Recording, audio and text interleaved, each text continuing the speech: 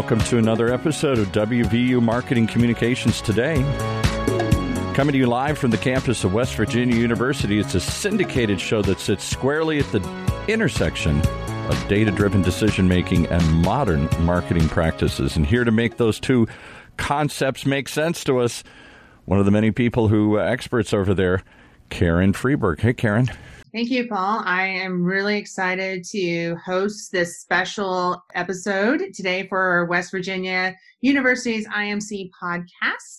We have two special guests who will be coming in to talk about the new normal, advocacy communications in the midst of a global pandemic. And I am joined today with two leaders in the field, Mike Fulton, who directs the Washington, D.C. office of Asher Agency and teaches public affairs at the university at West Virginia University Reed College of Media in the IMC program. And Mike has worked for Capitol Hill for 10 years and focuses on advocacy communication strategy, relationship development, coalition building, and earned media placements and events. And Josh Harbosky is the head of federal affairs at the Premium Cigar Association and also is an adjunct professor at George Washington University's Graduate School of Political Management. His experience in digital grassroots advocacy is quite prominent, and he has founded the national nonprofit Grassroots Professional Network, and his two past positions are brought in government relations to state capitals as well as federal government relations. Over the last couple of weeks, the global pandemic has had immeasurable impacts on healthcare, economic communications, and social distancing has flattened the curve across the board. And the coronavirus has basically spurred wholesale remote work environments across the board. And I'm really excited to have both Josh and Mike come on and be part of this episode. So welcome, Mike and Josh. I hope you all are both doing well today. Thank you, Karen. We are healthy and safe here at home. Thank you, Karen.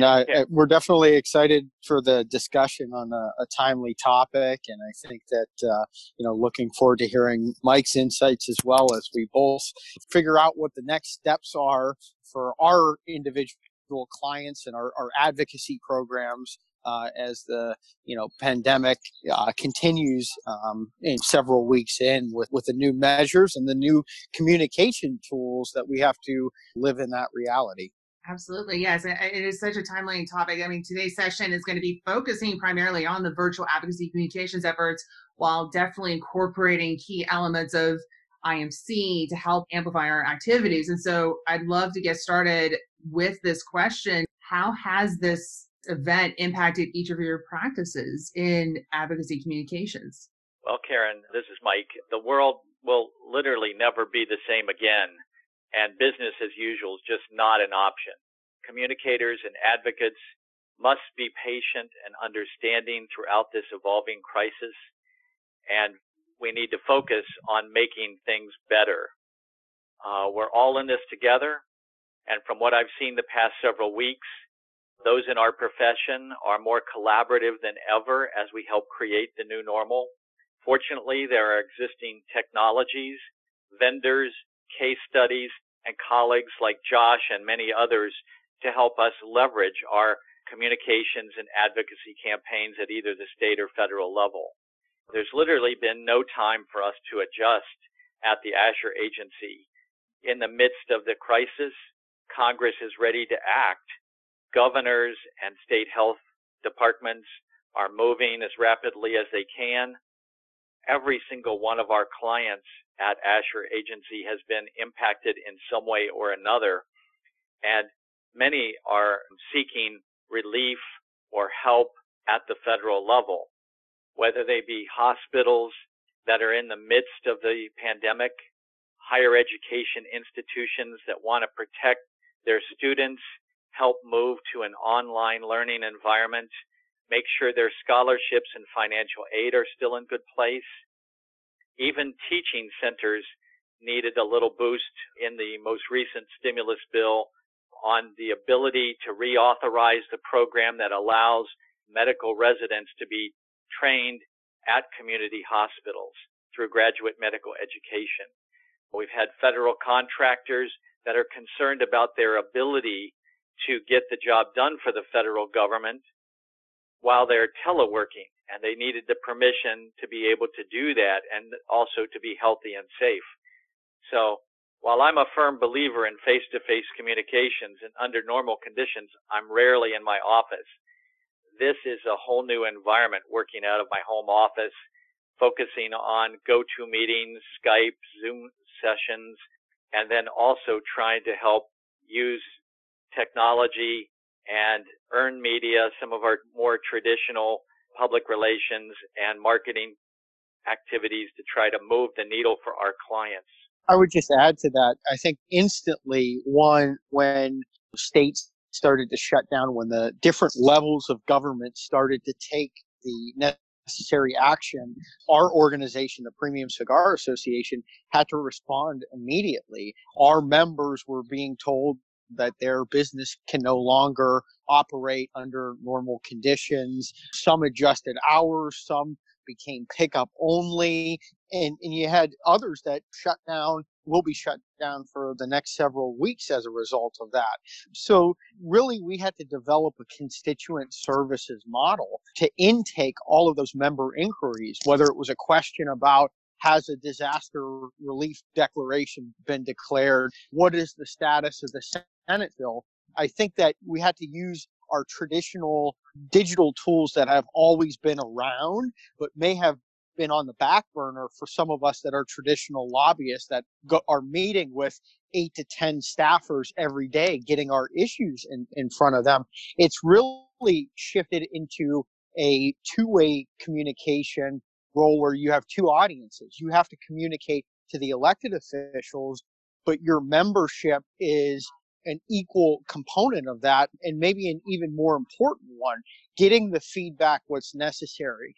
I'm not a premium cigar retailer, but represent 3,500 premium cigar retail stores around the country, getting from them what would be the best methods for relief was step one, then quickly advocating. And as Mike can attest, these things were massive 700-page bills that affected the economy, affected the healthcare system. There were provisions in there that all of the organizations that we work with were interested in. So collecting those thoughts, processing them in a way that's digestible, that wasn't tone deaf. One of the things that we wanted to make sure as an organization that we had clear principles, we had clear objectives of what relief would look like, and got that in front of our staff and our key contacts, but did it in a way where we weren't supporting or opposing bills. We weren't running grassroots campaigns in the midst of this from that standpoint. The other point would be that we had to curate a lot of the information, stuff from the media, stuff from Congress. There is an information overload. Every report, if you watch the nightly news, is an angle about the epidemic. Processing that for your membership to what is relevant to them. In those 700-page bills, only 15 pages of that might be relevant to our members. It's my job to find that information and highlight that across all of the different mediums. The other thing that a grassroots professional has to do is really explain the civic background of what's going on. And it's complex. Don't get me wrong. Right now, anybody that's reading the news has to dust off their high school civics book to see, is this a federal, state, local? You're even seeing international information come out there. So who is it best for them to contact? Small Business Administration is an outlet that we routinely work with, but there's connections where certain things that states and counties have to do in order to open up those funds for our members. So being able to explain as education resource to our membership is another way that the practice has really changed. Well, yeah, and as both of you have said, this situation and this crisis has changed your work tremendously. So I wanted to actually, Josh, reach out to you first with this question: what advocacy communication strategies are no longer possible? And then the second part of this question is, how have you adapted these communication challenges? How have you addressed this full forth in your advocacy communication efforts? I think that a couple things have changed immediately in the different toolbox that we use. it's shrunk a little bit. We can't use the full arsenal, so to speak, on these advocacy campaigns like we could even a month ago. One of the things that we had was a public engagement series where we would have congressional staffers, members of Congress come and learn about a topic related to the premium cigar industry, more of that educational piece. This month being Women's History Month, we had a panel of a female manufacturer and a female retailer that were providing a presentation. We had 150 RSVPs. Folks were coming to our office for this event. There was a lot of enthusiasm and build-up. We've had to shift that public engagement series from being in person to being digital. So next Thursday, it's going to be a go-to webinar that will then be broadcast on or reposted on YouTube and Facebook and our social media channels. So I think it's changed a lot of the face-to-face communications are no longer possible. Mike and I can no longer go to Capitol Hill and meet with staffers about the issues that we're advocating for. But you can schedule those conference calls and provide routine updates. Everybody's in the same boat, so to speak. And I think Mike's comments were really impactful, that learning from peers and seeing what they're doing. The staffers understand what's going on as well, and they're adapting. So they're changing their advocacy methods that they intake the communications, just like we are doing it on the front end and what we send to legislators and regulators on things. So face-to-face is definitely impacted. Political action committee side of things, those are largely event-driven and fundraisers. The campaigning methods have really been impacted by this. And I think that's been an area where we've had to shift and pivot, and it's more of a delay in that type of tactic. And something like that will be eventually shifted towards later in the year. So being adaptive with your own calendar, knowing that you have 12 months of advocacy, and we've done previous webinars on maximizing your efforts for all 12 months in your advocacy strategies, that calendar now is definitely shifted. But I can say one thing's for certain, that we're in a period of time, it's definitely a challenging period of time, but it's also testing the limits of digital communication. And we're learning things, forced learning, by having to call an audible and adapt to the conditions that we're currently in. But advocacy and the advocacy community will be better after this all passes, and we'll be able to really assess, does digital weigh up to in person? I'm a firm believer, just like Mike, best methods are in person, but we're being forced now to try some new things. And I can tell you from my own perspective, I'm going to be adding a few tool sets in the long term to that advocacy toolbox as a result of the past few weeks. Awesome. What do you think? What's your take, Mike? Well, I think a lot of this is how many assets did you have built up ahead of this crisis? So if you are a communicator or an advocate, what relationships do you have on Capitol Hill, in state capitals, at federal agencies, in the business community, the media? Thank goodness that I'm a very big fan of LinkedIn and have built up a great network there, and it has become very, very helpful, more helpful than ever. Our agency has multiple U.S. offices, so we are used to working remotely and apart, and we have shared drives. We use Google Docs to collaborate. We're used to conference calls. We have a regular weekly team meeting where we keep up with what's going on in different parts of the country and with different clients and with coworkers who are not in the same office but still working on the same accounts. Our agency had a lot of great assets. Personally, I've been doing this for several decades, so I have a lot of relationships. And I think I'm actually getting a lot of inquiries right now because people know certain offices that I know, and they're saying, can you help us get a meeting in there? Can you help us get a grant in front of a group and try to build support for it, a bill, a regulation? So I think it's the assets that you've built up. That's a big factor. To the positive side, there's no commuting, no fashion pressure that I know of other than my wife here at home. And so I have more time to focus, write, be strategic, and experiment with many of these new communications techniques. Wonderful. We're going to be taking a short break, but after we get back, we will focus on strategies and tactics that might work for our listeners in the new normal of virtual advocacy communications. West Virginia University has the only online data marketing communications program of its kind in the country. They focus on strategic thinking, critical problem solving, and informed decision making. The Data Marketing Communications program prepares you for your career by learning the innovative tactics from award-winning faculty like those today. Learn more at dmc.wvu.edu for the Data Marketing Communications program at West Virginia University. We are back with Josh and Mike, and this session is going to be talking about, again, the strategies and tactics that our listeners can benefit from two leading experts on the new normal of this virtual advocacy communications. Mike, I would actually like you to talk a little bit about some of these examples of some of these technologies and strategies and tactics that are part of the new normal. Well, first, Karen, I'd like to say people really need to still become engaged in their government.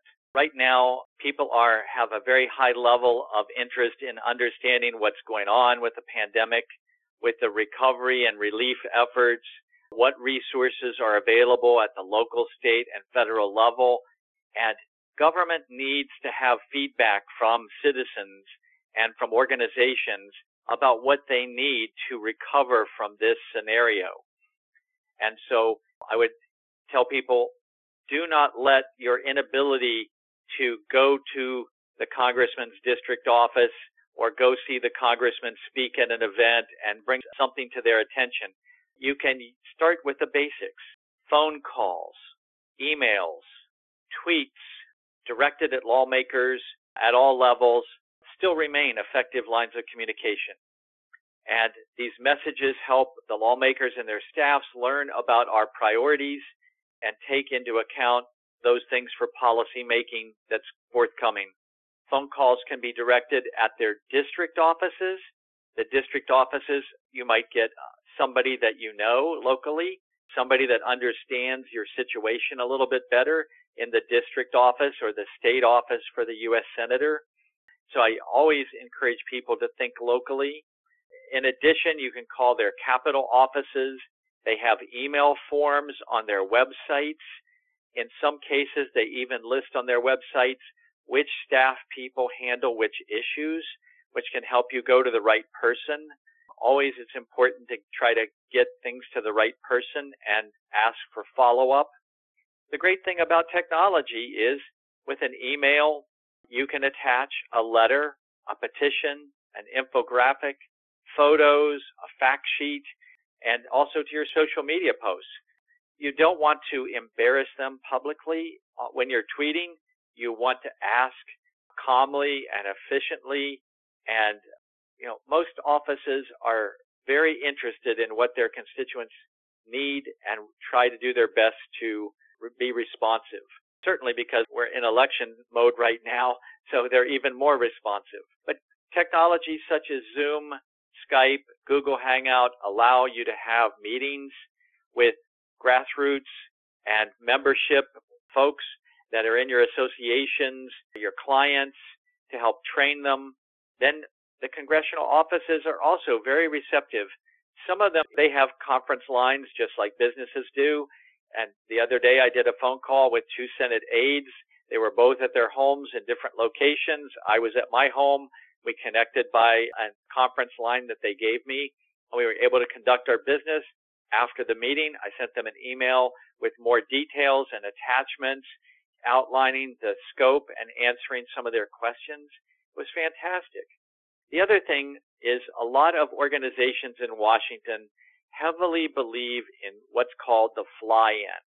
And, I've even written columns on, and Josh and I've written columns on best practices of getting the most out of your congressional fly-in.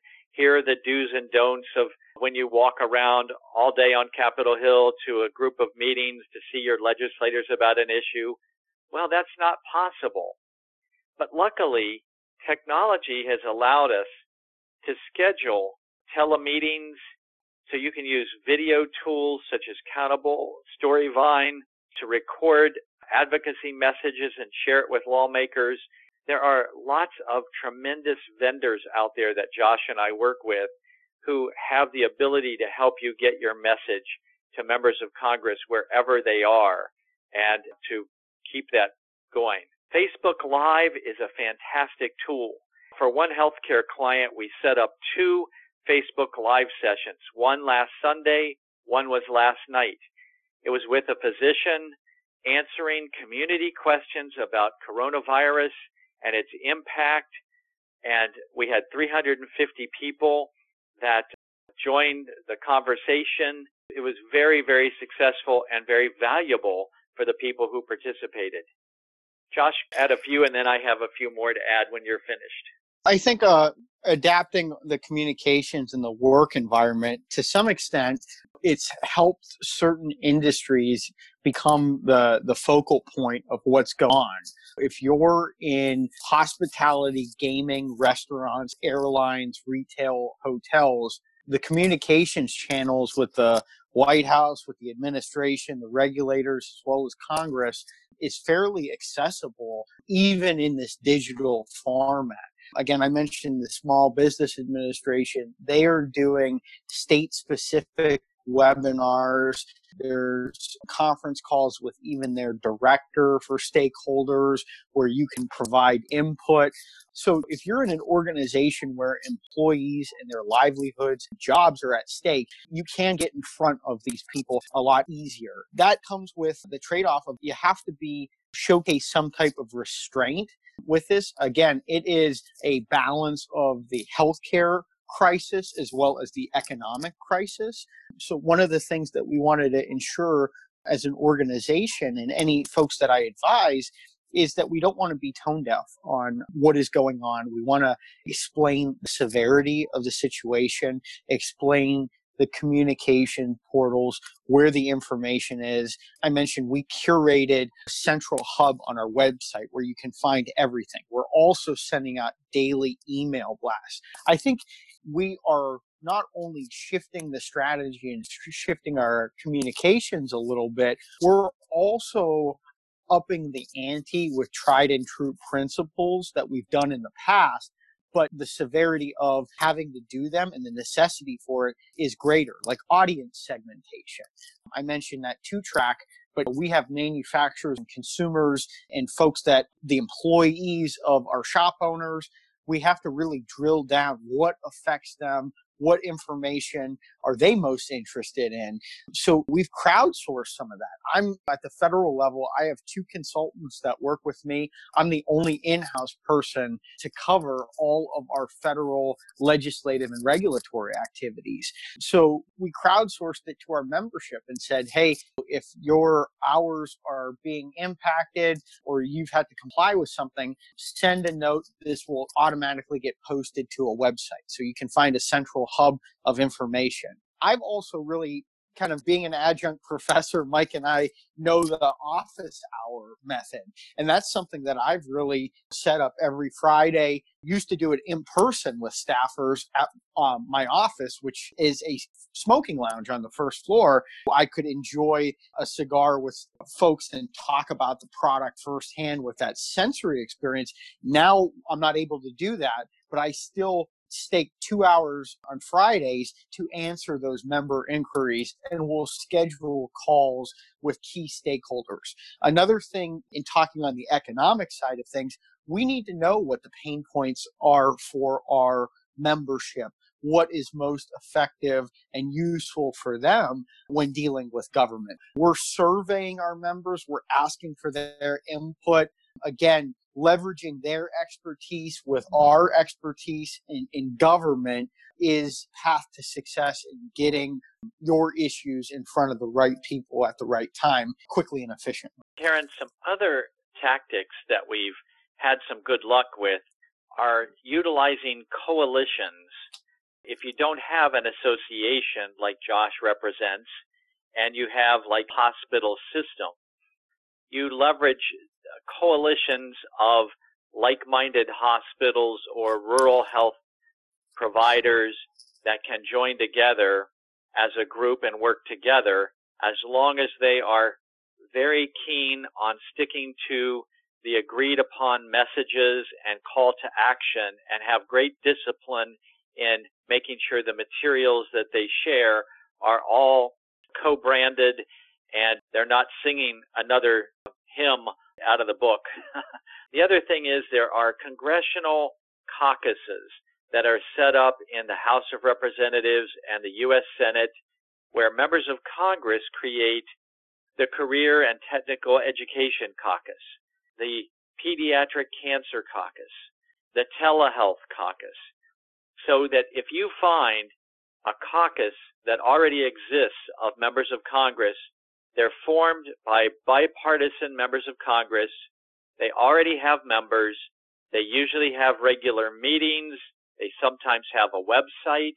It gives you a ready-made landing page to promote and offices to work with on your particular issue. Another coalition that I work with supports enactment of a palliative care training, education, and research bill. And they scheduled something called a thunderclap. And so everyone in the coalition, there are about 50 healthcare organizations and providers that are members of this coalition, all emailed their members of Congress and the committee chairs and the ranking members of the relevant committees that have jurisdiction over the bill on the same day.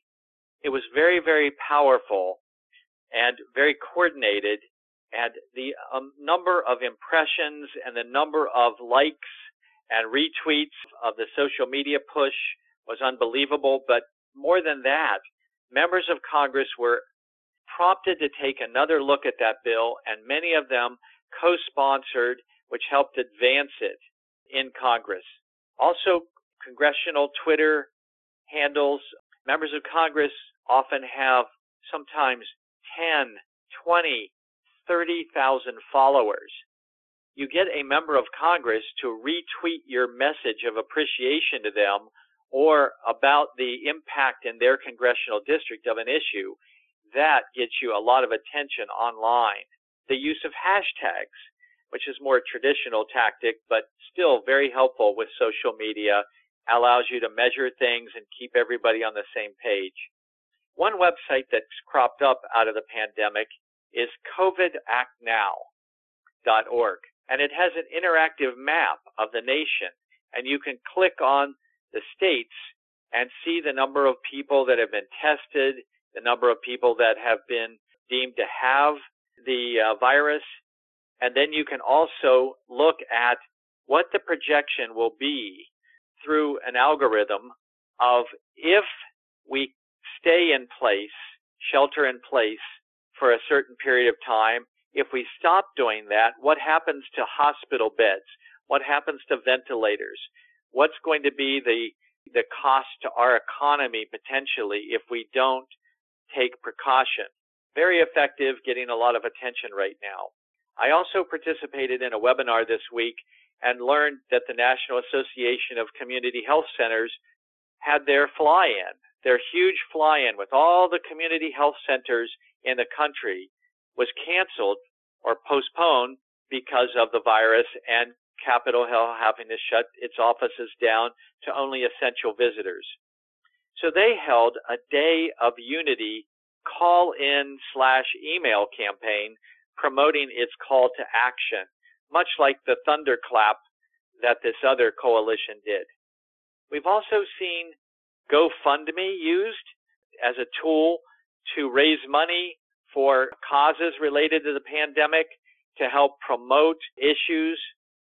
Some other organizations have set up toll-free hotlines that you can call to gather information, or they've posted online forms that allow them to get feedback from their constituencies or really from the nation, and then they are able to see and assess what their organization's issue, the interest that it might have, and help build, to have more followers to get it achieved. We've even seen during this pandemic virtual happy hours set up just so people working in different offices and from their homes can gather and have a virtual happy hour, either to celebrate a success or just to stay in touch while we're all cooped up. We've been doing that as well, Mike. They're called virtual HERFs in the cigar world. And nightly, a lot of our bloggers and cigar press, it's been good because I have the ability and the access to provide information on what's going on in the ground from the legislative side. So leveraging our own media outlets, our niche media and trade press is a lot easier because they want that information. They've had to adjust their programming and their shows based on this. So they want to know what's going on in the ground. Mike, you were mentioning some specific resources, the webinar on the community health centers, another webinar, the National Digital Roundtable put together. That's a recording that I think both of us have shared that in our social media with Matthew Wright and Joe Franco. They put that together on virtual advocacy. I know Fiscal Note has put together a web page that talks through some of the more policy-oriented side of things. And then, of course, I put together a piece last week for campaigns and elections on this topic in general and gave some concrete examples there. So there are a few other resources where people can look to find some additional information as they run through their own advocacy campaigns and adjust their own strategies. Wow, Mike and Josh, like this, I'm just writing fruitlessly all of this program just with the amount of resources and tips and strategies you both have shared with us. And I'm sure that our audience here at WVU today is very appreciative. And so we're near the end of time. It's been a truly valuable session, but I'd like to end with 2 points. One, any final comments or things you want our audience members to keep in mind when it comes to virtual advocacy communications? And how can we, like if listeners want to reach out to you both, what's the best way to get in contact with you? So I will start with you, Mike. Well, I think what you want to do is tap some of the resources that we've mentioned on today's conversation. And you're welcome to reach out to me. I'm at mikef@asheragency.com. My Twitter handle is hillrat1156, and I welcome any communications with my colleagues in this field. Josh and I always advocate that when you are involved in government relations, you must also be an educator, and you must also help the profession, and we're all in on that score. Mike, I think you've done a really good job, and in some of the pieces that we've put together in the past, I think I was doing the count after I posted the article on the coronavirus and how advocacy shifting. We're nearing the 100 article point on different tools and tactics. I would say going back through that list of pieces that we've produced. I've been involved with campaigns and elections for 3 years now and have been writing quite a bit on digital tactics even before COVID-19 and really dusting off those articles. I think it's a good resource. One of the other things, a good friend, Matthew Zablid from Beekeeper Group, David Lusk from Key Advocacy, they put together a list of, I want to say 25 tactical elements that you can do during this time and really address the core topic that we've been discussing on this podcast. We posted that on the Grassroots Professional Network social media channels. I would say the best way to get a hold of me is either by email, jmhaburski@gmail.com, or on LinkedIn. Mike and I both will continuously post things on LinkedIn, whether it's articles or webinars or podcasts of our own, but also other folks in the industry.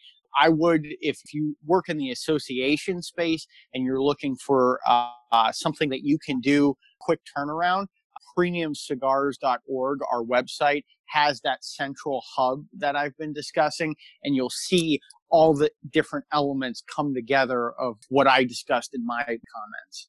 Wonderful, Mike and Josh. Thank you both so much. I'm sure our listeners will be greatly appreciative of all the great insights and resources you've shared during this time. I can't thank you both enough for you taking the time to share this with our audience. And so I would, again, make sure to all of the listeners out there, follow Mike and Josh on their designated platforms. Check out the resources that they shared. And I hope everyone stays safe out there. Thank you again. Thank you, Karen. Thank you, Karen. You've been listening to WVU Marketing Communications Today, brought to you live from West Virginia University, a bi-weekly program that sits at the intersection of data-driven decision-making and marketing practice, only on the Funnel Radio Network, for at-work listeners like you.